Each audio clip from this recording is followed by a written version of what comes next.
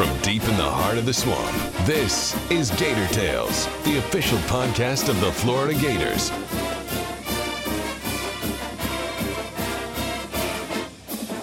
Gator Tales is brought to you by UF Health, the official healthcare provider of the Florida Gators.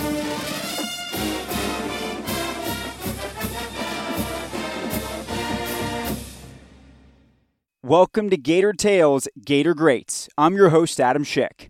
On last week's show, we relived the historic three-peat achieved by gymnastics from 2013 to 2015, and on today's bonus episode, we'll explore the life stories and dynamic personalities of two of the gymnasts who anchored that run, an NCAA all-around champion Bridget Sloan and NCAA vault champion Marissa King. To get us started, let's learn how Bridget Sloan blossomed from a shy soccer player into an outgoing Olympic gymnast that became the first world all-around champion to compete collegiately when she showed up on campus at UF. As we discovered from our conversation with the Indiana native, her record-smashing career was born from being a rambunctious kid who simply needed an outlet for her boundless energy. I think because I was the fourth child, so I was the youngest, my parents didn't really know what to do with me. So, and my oldest brother, oh gosh, I don't even know how old he is now. Just so terrible. But after they turned 30, I was like, guys, I just don't know. I'm not keeping track anymore after that. Honestly. But I think my parents kind of looked at me. I had a lot of energy. I was always trying to keep up with my siblings. Everyone was very active. So all of us played soccer. I played till I was 7. My brother Nate played on into college. My brother Kyle played his entire high school career. My sister the same. So we were all very, very active in throwing and swimming and track and cross country. So you can imagine it was just hectic 24/7. But with me, I had all this energy and my parents just needed me to channel it in a positive way. So I started playing soccer. Yeah, soccer was cool. Whatever. And then they heard about this gym. So we had just moved to Indiana when I was 4. They heard about this gymnastics facility and they're like, you know what, let's just take her. So I don't remember this at all, but I've been told by multiple people as soon as I walked into the gym, it was just chaos. I was running everywhere. I had 0 listening skills, which I honestly can't even say that they're that much better now, but it was just, I had this love for it though. And it started day 1. And my parents had no idea that I would ever compete. They strictly wanted me to be able to sleep at night and come home from practice and just be super tired, ready for bed, whatever. My dad had all of these inspirations for me to be a soccer stud. So he was like, oh, she's just going to be in gymnastics for a little bit. Obviously, that is not the case here. And I just kind of fell in love with the sport from day 1. So I started when I was 4. And I started with what was called junior hot shots. It was a couple times a week, nothing crazy. And then it wasn't until I was 7 where I started competing. I had a different, I guess, sense of courage when I was competing. And I just had this sense of love that I had never felt before. Like there was nothing that I loved more than gymnastics. I loved the competing. I loved the practice. I loved the energy. I loved the fear that I had sometimes with skills. But I never knew kind of what that meant until later on in life. But essentially, my mom asked me when I was 7 if I wanted to continue playing soccer. And I told her, you know, if you really want me to play soccer, I will. But I want to do gymnastics full time. And after that, I was a gymnast. And that's all I did. I guess there's a lot of people that probably have that moment where they decide, okay, I'm going to focus on this sport, but it doesn't mean that they're going to go on to be an Olympian, you know, some years later. How did you get on that track to being an elite gymnast and ultimately an Olympic athlete, an Olympic medalist? I think it had to do a lot with, I was a very, very unique athlete. And I know everyone is unique in their own way. But for me, being a gymnast, I was a very unique athlete because I was very strong. I was very small and I was very flexible.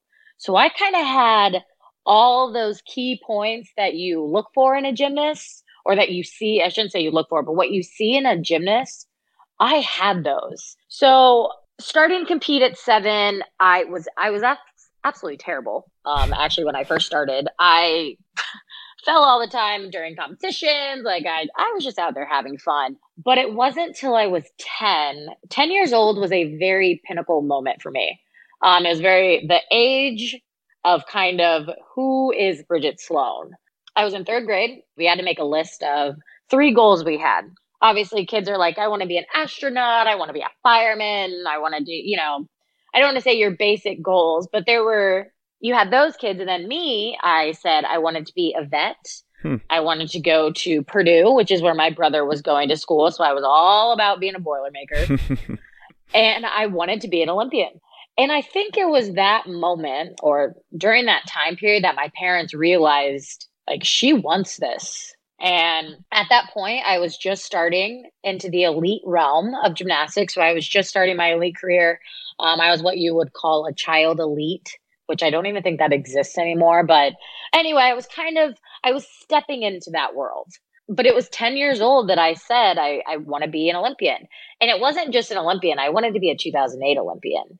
So clearly I had done the math and knew that I was going to be 16. And that was the year that I wanted to go. Why? Like, why were you that focused on that year? Did you want to go to Beijing? Oh, man. I don't think it was Beijing that I wanted to go to. I don't know what it is about the Olympics because I don't remember a moment of watching. Like, obviously, I watched the 96 Olympics. I watched the 2000 Olympics. I watched the 2004 Olympics. But I don't remember a moment of like, I want that. I think it was just being in the gymnastics world so much. I saw other people competing and it was more of, I want to do what they're doing, which turned into, okay, well, they're going to the Olympics. I want to do that. So 2008 comes around, you're on the Olympic team, you compete in Beijing, you win a silver medal. Just tell us about that experience. Was the Olympic experience what you thought it would be, or in what ways did it surprise you? I can't say I had any idea what it was going to be like. I do distinctly remember when they announced the Olympic team, it was like this weight had been lifted off my shoulders for like 2 seconds. And then all of a sudden it hit me like, oh my God, now I have to actually go over there and compete. It was this whole new rush. The one thing I will say, so I watched the 2008 Olympics that were broadcasted this past Tuesday. That was the very first time I'd ever watched the broadcast. And it brought back just a immense amount of emotions and feelings. And it was just all these memories started coming back. And I was like, oh my gosh, I remember that. But I have to say the one thing I wish I would have done is kind of taken it in more. As a newly 16-year-old, I can say that my priorities obviously were competing and being there for my team. But directly after that, it was talking to my friends back home. So I kind of wish I would have really taken it in, walked around, just kind of been a little more of an extrovert. Back then I was very quiet, just so funny because I am the polar opposite now. but my team and I, we had a job to do. So the whole time we were over there for a month and we were there, I want to say we got there like late July, like July 26th or 7th maybe. And the Olympics didn't even start till August 8th.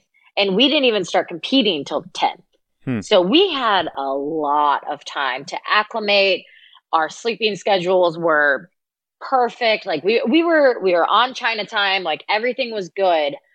And then we started competing and that's when it really got real. And when I watched, I was like, oh my gosh, I had no emotion back then. Like my face, I was just like a stone cold killer. I'm like, little do they know, I was like panic mode inside, like, oh my God, it's happening. I'm going.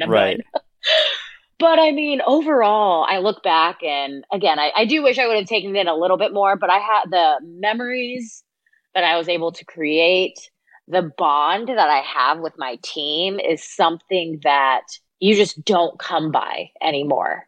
I mean, we are all 6 of us. We are all very, very close. 3 of those 6 athletes I am extremely close with now. And it's just really cool that we come from such different backgrounds, but we have that one common thing. And it just happens to be the Olympics. It's funny when you talk about the Olympics and gymnastics because most people only get one shot. And you talked about, timing it because you knew you'd be 16. It was right in that window. Not a lot of people get that second crack at the apple, but you were on that track up until the very end in 2012. Can you sort of walk us through that process and what ultimately happened? Oh, man. Now we're really going down a dark path. No, I'm just kidding. So after the Olympics, I was the youngest on my team. So I had just turned 16. I was in really good health, which is very surprising. I had a knee injury. I had a knee injury before the Olympics, but that was really the only thing. And it actually did not give me any issues and has been perfect ever since. But I took some time off and then I realized I still had something to do. So there was this period where I was almost in limbo. Like I didn't really know what my purpose was. I didn't know what I was training for anymore. So we kind of had to reevaluate and think of my new goal. And I wanted to win the World Championships. That was my next goal. I was like, you know what? I've gone to the Olympics now. I have all this experience under my belt. I can compete in front of millions of people and at least not look like I'm being phased, which again, my inner self was in panic mode. But I wanted to do the World Championships and I wanted to win the World Championships. So that was my next goal. And I trained for it. And again, being the youngest on that team was so good for me. And I didn't realize it at the time, but it allowed me to keep training. And again, having that good health, I have to thank St. Vincent Sports Performance because they kept me together. Daryl Barnes was the guy I saw, and that poor guy had to put up with a lot between my little injuries and little things. But because I was healthy, I kept training and go on to win the World Championships in 2009, which was incredible for me. That was almost one of the most proud moments I've ever had. And it was funny because every time I would come back from these huge competitions, I come back from the Olympics and I start my sophomore year of high school. Wow. I come back from the World Championships and starting my junior. Like I'm still in my sophomore year and I'm starting my, it's crazy how I just kind of, in the snap of your fingers, I was just back to normal. Right. So after 2009, it was kind of, oh my gosh, now I really have to figure it out. And there was something about 2012 that I was like, man, I think I kind of want to try again. But I hadn't made that decision just yet. So 2010 happens. Nothing really crazy. I did make the 2010 World Championship team, which was great. And then 2011 was kind of a rough year for me. I ended up having very major shoulder surgery. I just had these little aches and pains that I felt like were not going to go away. And it was very difficult for me to keep going because at this time, I'm a senior in high school. I'm figuring out where I want to go to college. So I'm kind of trying to balance this whole attitude towards elite and what my goals are for that. And at the same time, I'm so excited about going to college and being a college athlete. So it was really, really hard to balance those two. And I'll consider Jason a mentor of mine. Jason and I had a very special bond. He was a phenomenal athlete. And he asked me if I wanted to watch the 2012 Olympics from my couch or if I wanted to give them a try. And that was like, oh my God, I do not want to watch them from my couch. I definitely, whether I watch them from my couch or not, that's going to be my decision. Mm-hmm. And I didn't want to not try. So I ended up graduating high school and I took a year off and I strictly trained for the 2012 Olympics. Felt pretty good actually going into Olympic trials. At this point, I was, I believe, either 20 years old or I was turning 20. So in gymnastics years, I was a dinosaur. Right. I was so old. And, it's crazy. At the Olympic trials, I'm getting ready. I'm warming up. It was the day of day one, literally the morning of, and we're warming up and I fell and ended up just hitting my elbow just right. And in the blink of an eye, my Olympic dream for 2012 was over. I mean, it was wild. That was a really difficult time for me because I had never experienced something like that. Mm-hmm. I had always, when I worked for something, because I put that work in, I was able to do it. So being kind of cut off due to injury was really hard. And I ended up bruising. I don't even remember exactly what the injury was, but essentially I bruised the nerve, I believe. They thought I like severed the nerve. And I'm like, oh my God, I don't even know what that means, but it sounds really bad. I'm like, that does not sound good. But in the long term, there was no way I was going to be able to compete. I mean, I had a lot of pain going into my hand, and very, very weird moment for me. But the one thing that I have to say kept me from really going down, I think injuries sometimes with athletes, they can take people to a dark place. Mm-hmm. And especially when your career ends due to injury, it's very easy to call it quits and just say, I'm going to be negative all the time. Don't talk to me. I'm going to be mopey and sad and just leave me be. And the one thing that kept me from going to that place was college. I mean, I had already decided after the Olympic trials, whether I made the team or not, I was going to be going to the University of Florida as soon as the Olympics were over. Whether I was there, great. If I didn't make it, that was still the plan. Mm-hmm. So that was kind of the light at the end of the tunnel for me. But having your body kind of give up on you, man, I was mad. I was very mad at myself. Mm-hmm. And I just couldn't believe that had happened. And it was just this period of time where I was just like, why? Why me? Why did this happen? And then you start to realize everything in life happens for a reason. So I did not make the Olympics in 2012. I was devastated. I was upset. I was sad. But I was able to go into college with this just mindset of clarity. I mean, I was excited. And I almost wonder would I have been as excited about college and so open to any opportunity that came my way if I had made that team. Mm-hmm. I'm sure I would have gone to college with a little bit of a chip on my shoulder, thinking I am better than anybody because I just came from the Olympics. And now I'm going to college and I am your average freshman. We're doing icebreakers. It was awesome. Going into your senior year, you've gone 3 for 3. I'm sure you're already thinking like, let's go 4 for 4. And then things change radically. Rhonda leaves, Jenny comes in. Can you talk about your senior year and how it differed from the first 3 years? Yeah, senior year was very, very different. You know, I had a lot of emotions going through my head about being a senior. It's kind of like, oh my gosh, I'm a senior now. Like, this is crazy. You have those emotions. And then again, going back to me being a very stubborn athlete, I didn't like change. So there was change that I didn't like. And then the sense of losing a coach, like really, really sucked, we'll say. So I had a lot of anger towards Rhonda. So going into that senior year, it's supposed to be the best time of your life. You're supposed to be living it up. It's your senior year, all this and that. I was very angry the beginning of my senior year. I just felt like betrayed. And it was something, again, that I had never dealt with before. I had had one coach my entire elite career, entire pre-college career. I had one coach. So when I got to college, I wanted the same coaching staff. I didn't want any change. And come senior year, it was like a punch to the face of just change. And it was very challenging. That was a very challenging year because there were a lot of personal things that were happening. So I was dealing with those. And then I have this coaching change where everyone thought I was going to transfer, which I genuinely don't know where that rumor came about. I don't believe I ever even said those words. So it was very almost kind of annoying to me that people were like, well, are you going to transfer? I'm like, why would I do that? That is the dumbest thing I've ever heard. I'm like, no. So I have like people kind of telling me that. I've got this personal issues going on back home. And then I've got this coaching change. And Jenny and I didn't really get off on the right foot. Now that I'm older and I'm not her athlete, I'm like, we didn't really get off on the right foot. And we know that, right? And it took a lot.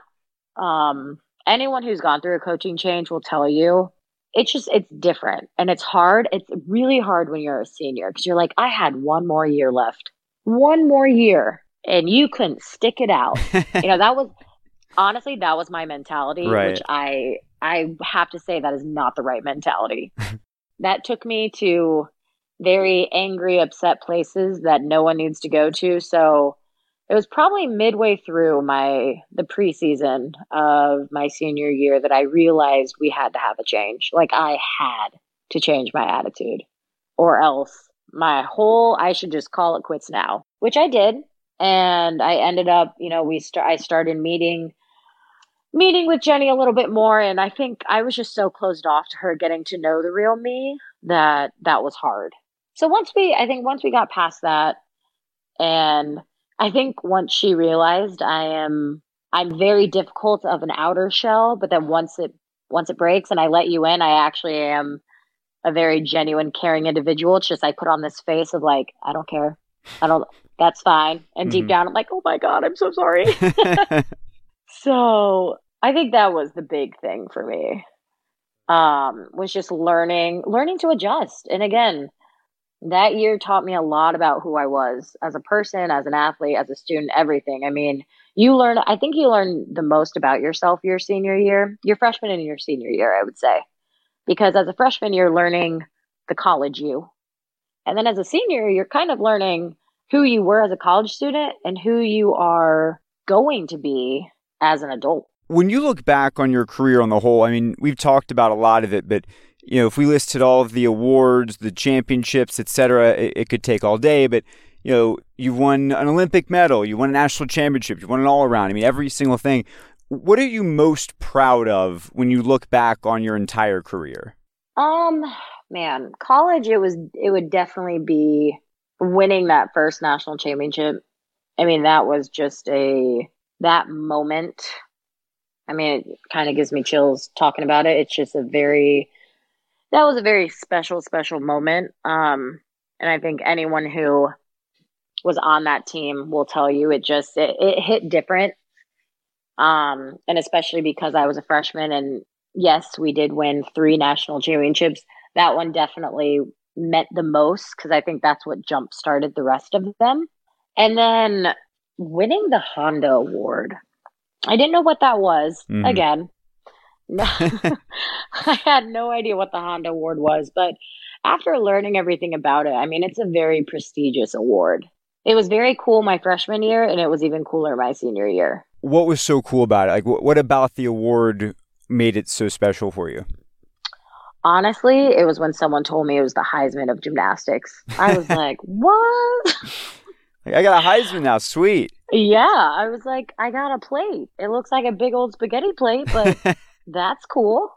And I think just, knowing that the work that you've put in all year is being recognized.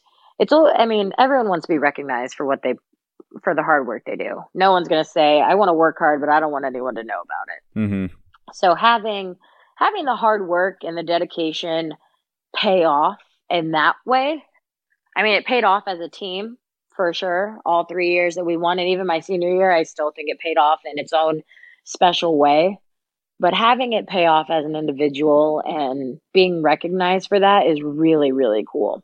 In terms of your post-gymnastics career in life, I think it's one of the more unique sports in the sense that by the time you finish college, for the most part, that's the end, right? Unless you go into Cirque du Soleil like Marissa King did, there's not a lot of other avenues to go down. So how difficult was it for you to pivot once you realized gymnastics was in the rearview mirror, and how did that lead you to where you are today? Honestly, it really wasn't hard for me. I was ready. I was ready. I mean, I do remember like in 2016, we're at NCAAs and we're waking up at that point they had switched. There were no more 3 days of competition. It was only 2. And I do remember like, this is my last day of gymnastics ever. How interesting. Like, it was like, And in the moment, you don't realize it, but I do remember doing my dismount on bars, landing, saluting. I run down, take my grips off. And I just remember looking at it and I was like, I'm never going to put those on again. And because I was ready, I mean, mentally I was ready.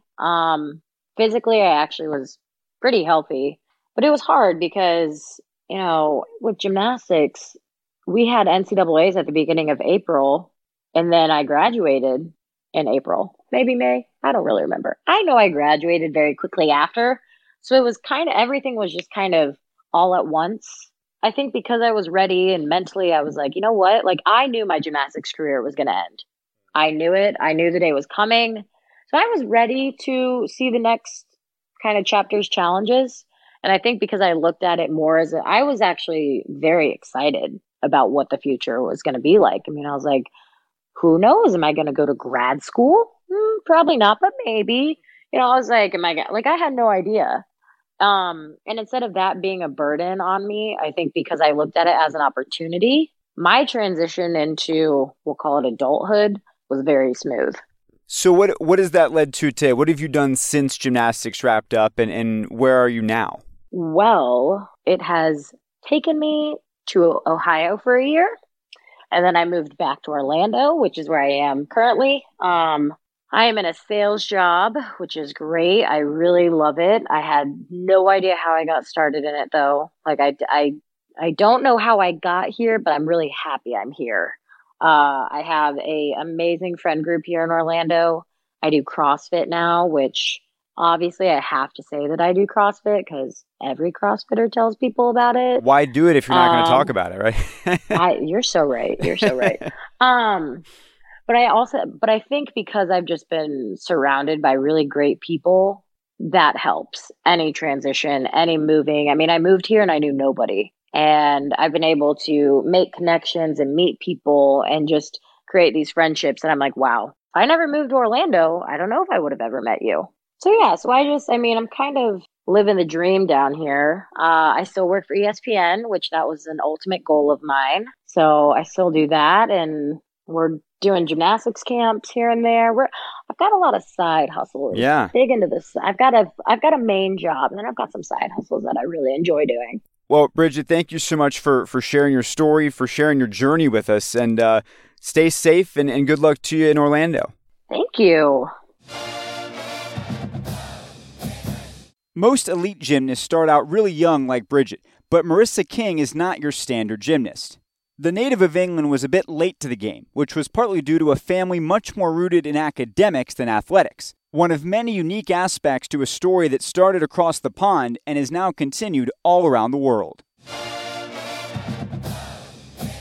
My mother, she works at one of the Cambridge universities, and my father is a technical author. Yeah, they both didn't really have any sporting background whatsoever. It's interesting. I don't really know where mine came from at all. So, my brother is more the brains in the family. He's very academic. And then I'm the sporty one. So it's nice that we have like a balance of different things in the family, I think.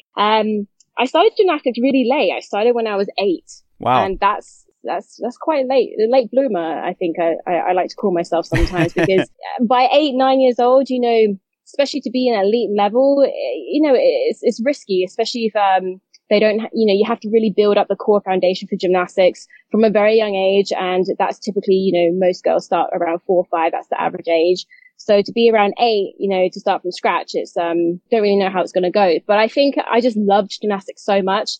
I was always playing at home. I was always doing extra reps. I was always doing more conditioning. I was that gymnast that always wanted to do one more, which is rare because usually, you know, you have some girls now that, you know, it's difficult to push them to do the numbers, or they just scrape through the numbers and that's enough for the day. I was always wanting to do extra. I think that passion and that drive to want to do more numbers is probably what helped me kind of catch up after starting at such a late age. Also the coaching, you know, I have fabulous coaches when I was training in England. Paul Hall, he's now the Great Britain men's national coach. So wow. I had a very good technical coach, a little bit more on the men's style of things, but for gymnastics and for women's, it still translated very well for me. We had Russian coaches that came over for summer camps that worked with us when I was training in elite as well. So the Romanian Russian style was very in my blood from, you know, doing all those camps and all those training with those types of coaches when I was in elite. And then, yeah, I didn't go to my first international until I was 15 years old, I think. Wow. And then, yeah, it was Europeans and then Worlds and then one more Europeans and then Olympics. So the Olympics was actually my 4th biggest international competition I'd ever been to. And I think though, because I had done so many international competitions the year prior, plus the year leading up to the Olympics, I was already out on the international field. You know, you gain a lot of experience every single international competition that you do. So leading up to the games, I had quite a lot of experience within those years leading up to it, but obviously not as much experience as some gymnasts who had done international competition for their country for many years, if that makes sense. So yeah, it was a short, compact, elite time. I went to the Olympics. I took a bit of a break, and then I did the 2009 Worlds, and then I came straight to Florida. So my elite career was short, but productive, I want to say, pretty successful. Never thought I'd go to the Olympic Games. It was a dream, obviously, but I don't think until maybe the year leading up to it, I was like, wow, this is actually, you know, something I can strive for and can actually happen. You know, going to the Olympic Games is something that every athlete, I think, dreams of, but you know, the reality of going, especially in gymnastics, only having, you know, 5 or 6 on a team, it's quite small. Mm-hmm. So yeah, my dream definitely became reality. And I think the year of it, I was like, oh my gosh, I'm so close to this. I think I can do it. I'm going to make sure I make that team. Right. Whereas, you know, for example, 2020, 2021 in gymnastics, you can only take, I think, 4 girls now, which is really, really difficult. I mean, especially countries like the United States that have so many good gymnasts. Sure. To only take 4 per country, that's really tough. So yeah, Olympic Games, and then a couple more competitions. And Florida, here I came because I was recruited at the 2008 Olympic Games, and I had never really understood like collegiate gymnastics and the collegiate side of sports in the States. So it wasn't until I came on a visit and kind of started to understand things, and then definitely coming in straight to my freshman year in December, straight into season in January, and having that first season kind of straight off the bat was a huge, huge learning experience for me. Very fast, but very good, I think, too, because I'm kind of, you know, gymnast, if I get thrown into the deep end, I don't drown. I pull myself out to the surface and I figure it out myself. I'm not one to get too overwhelmed where, you know, I have to take steps back. Like, I get my stuff together and I figure it out. And, you know, I think that's quite a good quality, because it's very easy to overwhelm someone, especially, you know, someone that maybe was in my position where I come from a different country to a whole new collegiate world that is very unknown over in Europe, to then get thrown straight into season, not really understanding what I'm doing, but being able to do it. Plus the whole schooling system, you know, going to classes, and then the American, you'd be surprised at how different the American language to like American grammar to British grammar is. And you don't know it until you go to school, maybe in the States. Right. Something Maths. I struggled with that. Math. Yeah, math is not too bad, but in writing essays and stuff, you know, the way we write things in England, it's the grammar is very different than in the States. Oh no, I was saying the word maths plural. I was saying the word maths. Yeah, don't even get me started. Some of the terminology that I had to get used to in America that's so different to the States. Inside of gymnastics and outside of gymnastics, it was definitely a learning curve for me. But that's what made it all so exciting, I think, because it was so different and I was learning something new every day. And I was so out of my comfort zone that it really grew me to who I am today because of the experience. So that's definitely something I'd never regret. That's the most comprehensive answer anyone has ever given to my opening question. So congratulations. First of all, congratulations. You talked about going to the Olympics kind of so early on in your career. I mean, for so many athletes, that's the pinnacle of their career that they build up to, is to get that opportunity. So what was it like for that to happen so early for you? And then to even figure out, well, now that I accomplished this, what else is there for me to strive for in this sport? Mm-hmm. For sure. I mean, I remember after the Olympics, I came home and I was like, I've made it. You know, I've made it to the best of the best. Like, what's next almost? And I did take some time off because, you know, I felt very burnt out preparing for the Olympics with all the competitions I was doing and all the training. You know, we were doing 35, 40 hour weeks. It was a lot. But then I remember for sure being like, okay, do I continue? Do I not? If I don't, what do I do? And that's when I think university was always something that I knew I wanted to do. I think more my parents really wanted me to go to college. So University of Florida crept up. There was, you know, we were getting letters from like LSU, UCLA, Stanford, and these other schools as well that were interested once they heard that I was also of the age and interested in going to university in the States. So I think my father, for sure, he was someone that really valued education and taking opportunities. And he sat me down. He's like, look, go to America. Try going to America for a year. Even if you don't like it and it doesn't work out, you can do the year and you can come back home. But I think this is a great opportunity for you that not many people get. So let's try it out. And I think having the confidence in him, also supporting me to go all the way to America. For a parent, I can't even imagine, having to say goodbye to your child and have them not only go to university, maybe a couple hour drive away, but across the ocean, Sure. To a different country. It must have been really difficult for them. But I think the acceleration in my gymnastics career, yes, I don't think it was typical, very normal to have had such a short, elite gymnastics career and have accomplished so much within that as well, that I think it really did set me up for striving into a new chapter of life, and also, accelerating and kind of being thrown into that because, I guess that's just kind of how things have always been. It hasn't been, something that I've built up towards for so long. I kind of get thrown into it. All right, let's figure it out and learn how to be successful in this new world of where you're at. And I think elite gymnastics maybe set me up for that for sure, because it was a very short career. And it's funny when I go home and I maybe, visit some gyms and maybe go to the British National Championships, and I'm like, oh, no one's going to remember me because my career was so short-lived. And I did just, I went to one Olympics. People now are going to like 2 or 3 Olympic games. Back then going to one, that was huge. If you went to a second, that was like unheard of almost, because Right. The technology and the advances in the physiotherapy now that's available to athletes is incredible compared to 12 years ago. So yeah, I always think that people won't remember me, but because it was so short-lived. But people do, once an Olympian, always an Olympian, and the big fans will always remember you. And I think with Florida, the 4 years of being at Florida is almost short-lived as well, because I was like, oh, I want to do more after my 4 years. Right. I went to the Orange Bowl it was just, I think, January. Yeah, Miami. And, I haven't been in a Gator arena or a setting for a really long time. And I wore one of my old Florida Gator gymnastics shirts, and someone recognized me, funnily enough, from 5-6 years ago, when I was at Florida. And he's like, oh my God, you're Marissa King. And it's just like, it's great. It's great that people still remember the achievements, not only when I was a Gator, but when I was back home competing for Great Britain as well. Moving on from your college career, a lot of gymnasts at that point decide to retire. And you talked about earlier, just the wear and tear on your body by the time you get to year 4 of college. A lot of people don't have much left. You instead chose to go pursue Cirque du Soleil.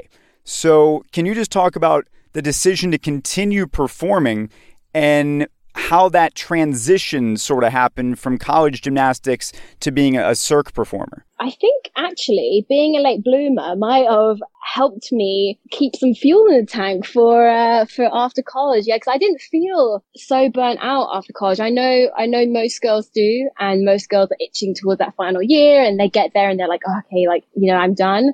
For me, it was more like, oh my gosh, that was the best year ever. I'm in the best shape I've ever been. What can be next from this? Because I feel like I can do more, and I feel like I still have some fuel left in the tank that I feel like can be used in a different way. So with Cirque du Soleil, the beauty of Cirque is that you can still use the foundation of gymnastics that, you've built up for so many years and translate that onto the stage, where you're also able to explore in theater and arts and character work. And I'd always been very, very interested in theater work, and to go to Cirque to also use my gymnastics and then use it in a way to become a character and a performer on a stage within a show, within a storyline, with the costume and the music.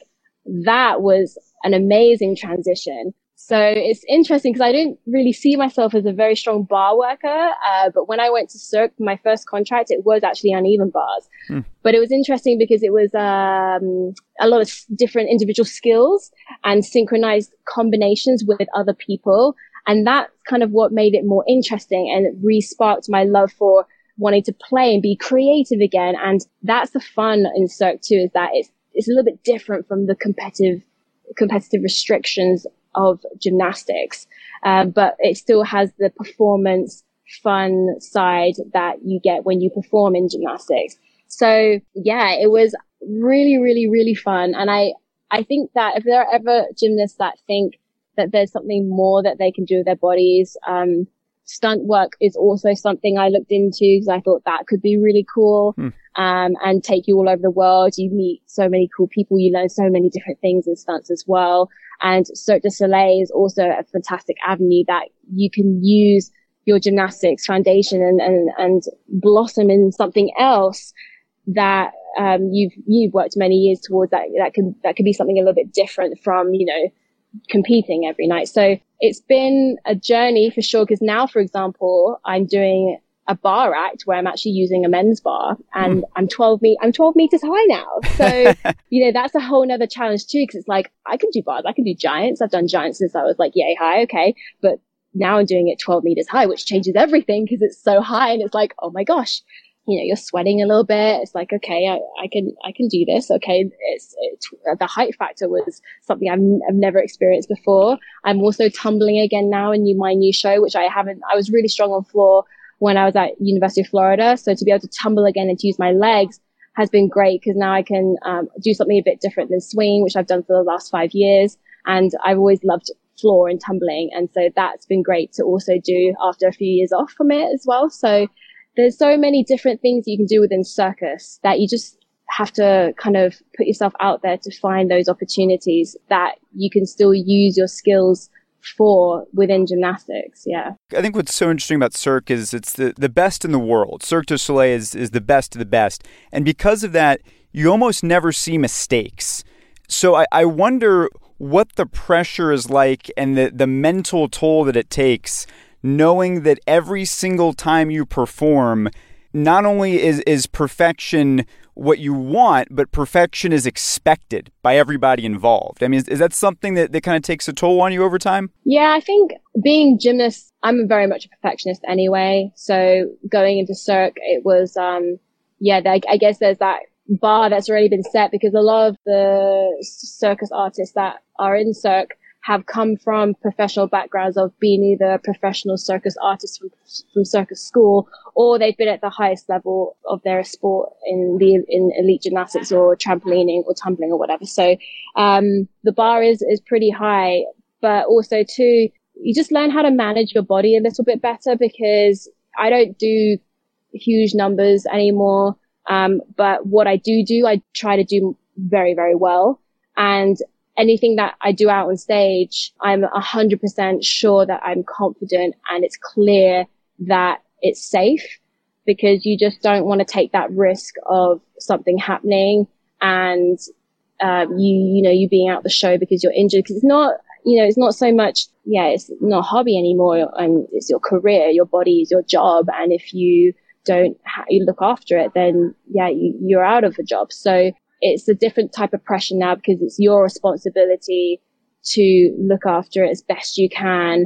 And what you do out on stage it's very much your responsibility to be sure that you feel comfortable and you feel safe enough to do that, so that it doesn't jeopardize yourself or the other people that you're in the act with or on stage with. I think the last Cirque show that I saw, there was someone who was hanging by their ponytail and like spinning in a circle. So my question is, what is the most unique act that you've worked with in your time as a Cirque du Soleil performer? Oh, wow. Because there people can do some crazy things in Cirque. I've seen things in Cirque I've never seen anywhere else. Yes. The hair hanging act is very, very unique. Like, she puts her hair in like a super tight bun, and then she puts a huge hook through it. Right. And the automation lifts her up by her hair bun, and that's it, which is like absolutely nuts. I can't even imagine the strain on your hairline doing that. Right.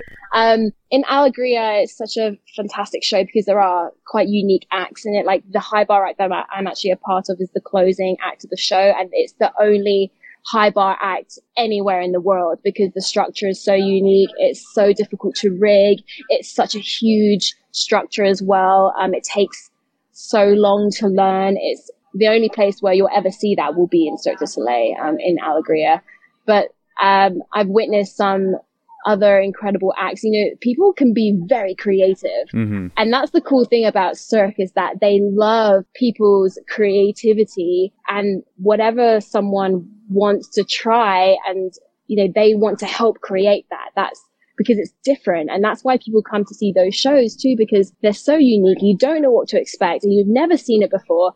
And it continues in every show.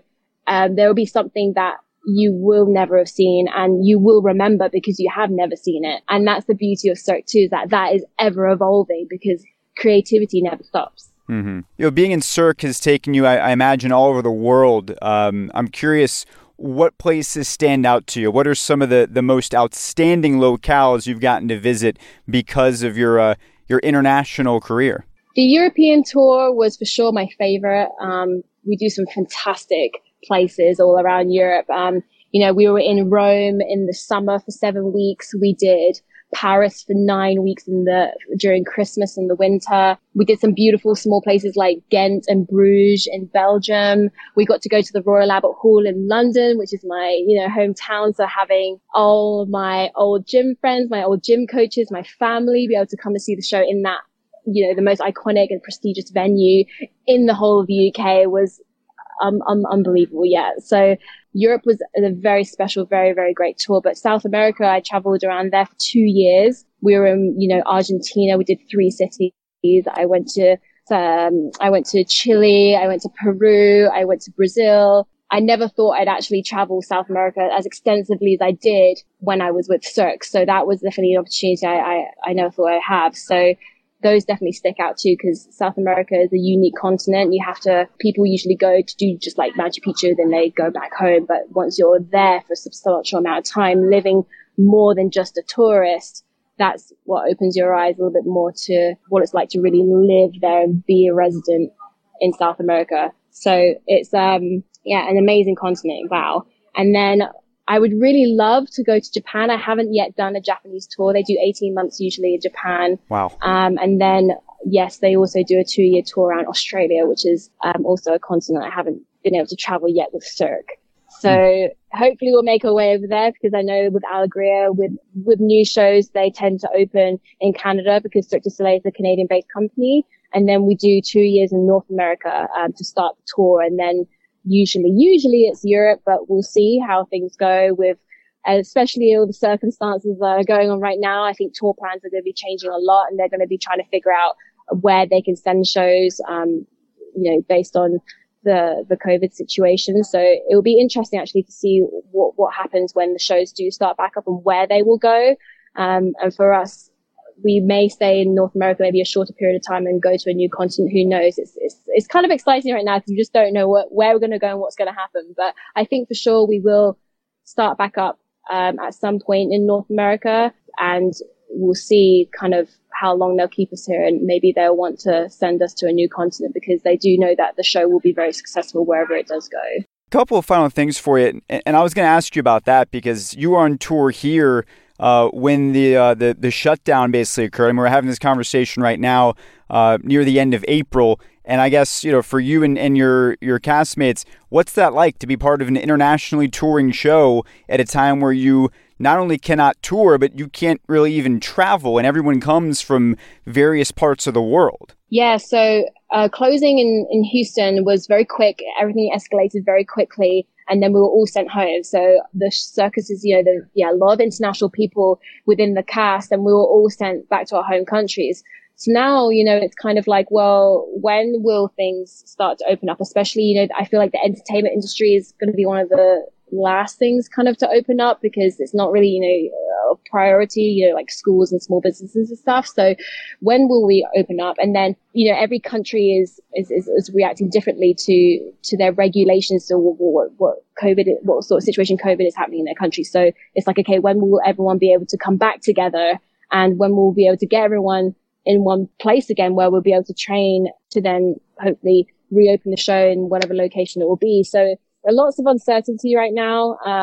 For sure, if I was in the UK, I wouldn't even be allowed to come back to America at the moment because it's closed to foreigners. I think a lot of the countries are, and do have their borders closed. So I think just time will tell.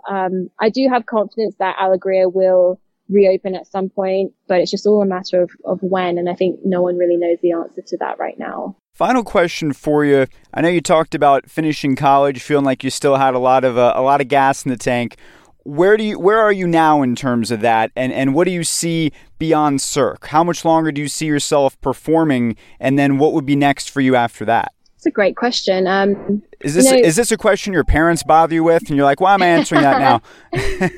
No, it's interesting because, almost every chapter of your life kind of has those questions. So I remember being at UF and leading up to my senior year, and I was about to graduate, everyone's asking me, what's next? And I'm like, I don't know. We'll see. I have a few ideas, but, don't really know. And then same with Cirque. I just turned 29 on Monday.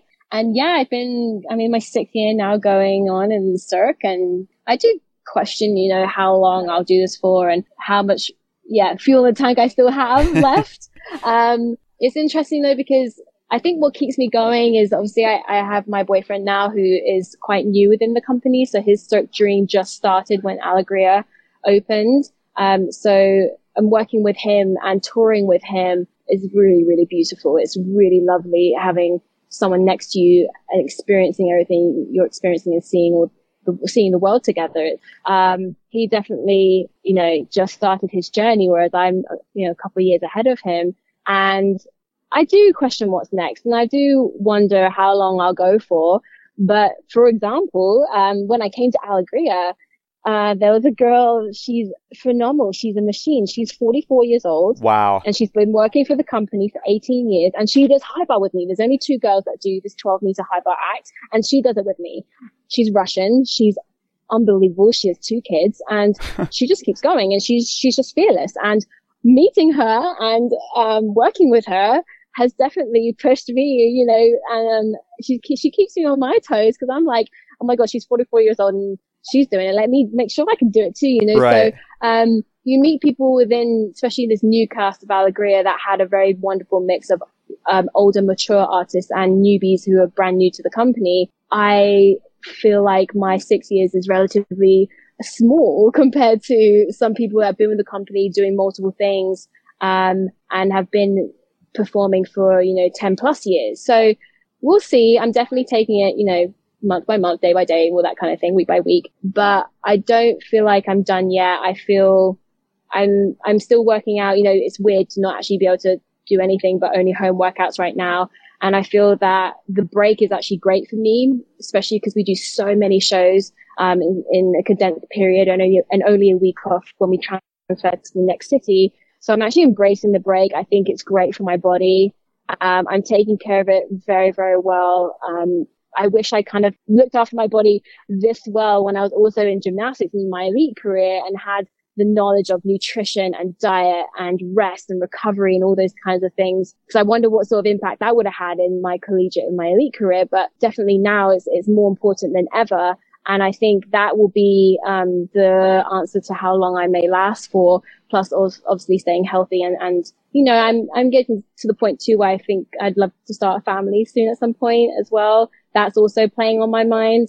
And I want to make sure that when that time comes, I will have kind of achieved and accomplished all the goals I've wanted within Cirque, because who knows what happens to your body after you have a baby and start a family and all that. So yeah, a couple of years yet for sure. But, and it's definitely one of those things that I think about regularly, but not to the point where I don't enjoy the present moment and being on stage and doing what I love every day and being so blessed to have a job that I really do love so much. So we'll see, really. We'll see. Mm-hmm. Well, Marissa, thank you so much for sharing all your stories. As a Cirque diehard, I hope that you guys get back out there very, very soon and are able to tour again. And hopefully you guys come to Atlanta so I can see you. But thank you again so much for sharing so much with us today. Oh, thank you so much. It's been a pleasure speaking to you. Thank you. We hope you've enjoyed this deep dive into the stories and legacies of 2 Gator greats, and be sure to join us next week as we turn our attention to Gator Baseball's 2017 title run. Until then, I'm Adam Schick. Thanks for joining us for Gator Tales, Gator Greats.